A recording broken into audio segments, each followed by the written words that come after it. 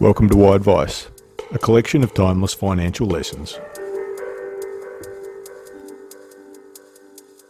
The Cynicism Handicap, August 11, 2022. When he came home, he didn't look great. Pale, in pain, propped up in a hospital chair. Crutches sat beside him. If he was harbouring any negative thoughts, he didn't let on. Being in his 80s and just having had a knee replacement, he had every right to be somewhat down. How hard was this recovery going to be? There wasn't a peep. A week later, the beanie was on his head as the wind whistled past. He was slowly inching up and down his street on the crutches, as always, quietly taking it in his stride. In contrast, we all know one. Plenty to say. If things aren't going right, you'll hear about it. Never short of an opinion. That opinion usually tilted towards the negative on people, events, and the general state of the world. Some might term them a pessimist, others might term them a cynic. While a pessimist focuses on the doom, expects the worst, and generally expects to see poor outcomes in everything, the cynic is more focused on the negatives of human nature, being that everyone is self-interested and we should expect the worst in all people.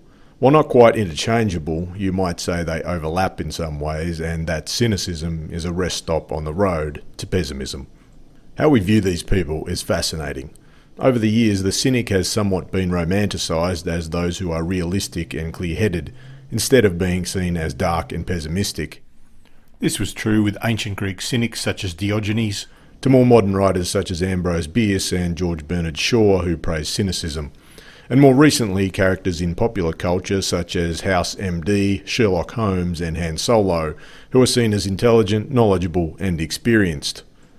In a year where everything seems to be going wrong, from war to inflation, constant flood and fire, or just your luggage not ending up at your destination after a flight, thinking the worst about everybody and everything isn't the hardest thing to do. Buying into someone else's damnations may be even easier, especially if you're already in the mood to hear it.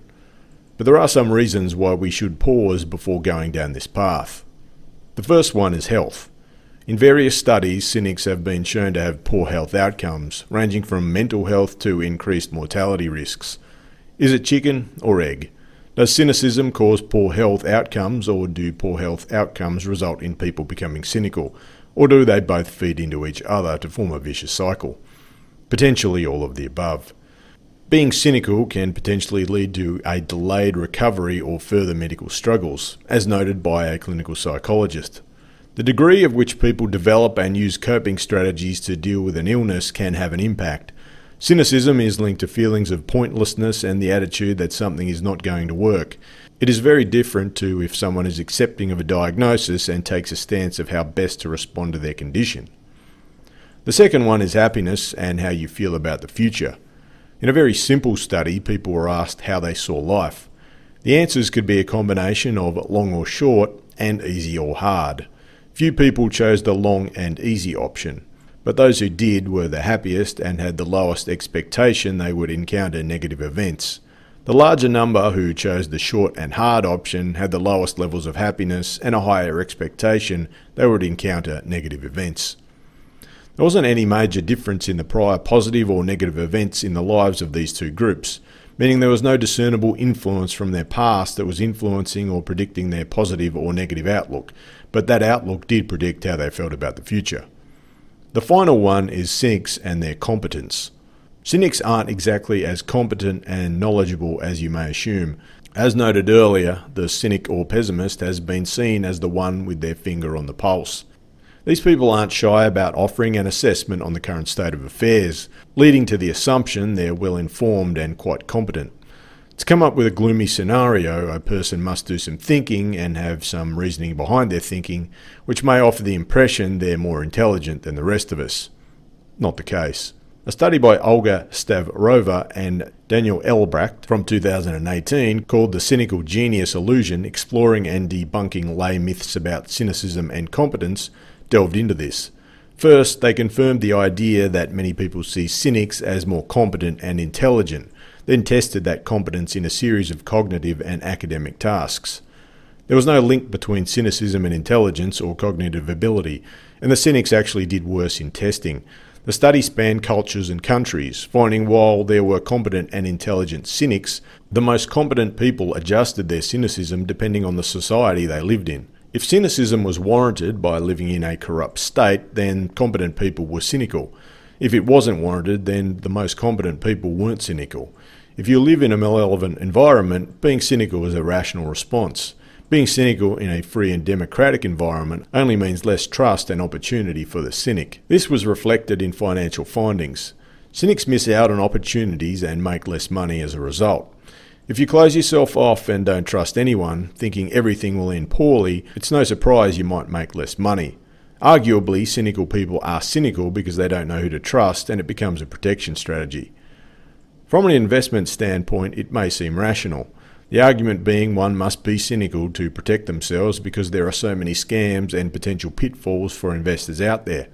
Protecting yourself doesn't require any cynicism. Cynics close themselves off and stop learning. Someone can protect themselves by opening their mind, remaining informed, and understanding what's possible and probable. And if you don't understand something, don't let yourself be rushed. Finally, you might be wondering about our friend with the new knee. He's now off his crutches and walking without assistance. The knee is healing well, and last weekend he even mowed the lawn. That might be a negative or positive, depending on how you look at it. This podcast is for informational purposes only, and the information contained is of a general nature and may not be relevant to your particular circumstances. The circumstances of each investor are different, and you should seek advice from a professional financial advisor who can consider if particular strategies and products are right for you. In all instances where information is based on historical performance, it is important to understand this is not a reliable indicator of future performance. You should not rely on any material on the podcast to make investment decisions and should always seek professional advice. The hosts and guests of the podcast may have positions in securities mentioned or discussed.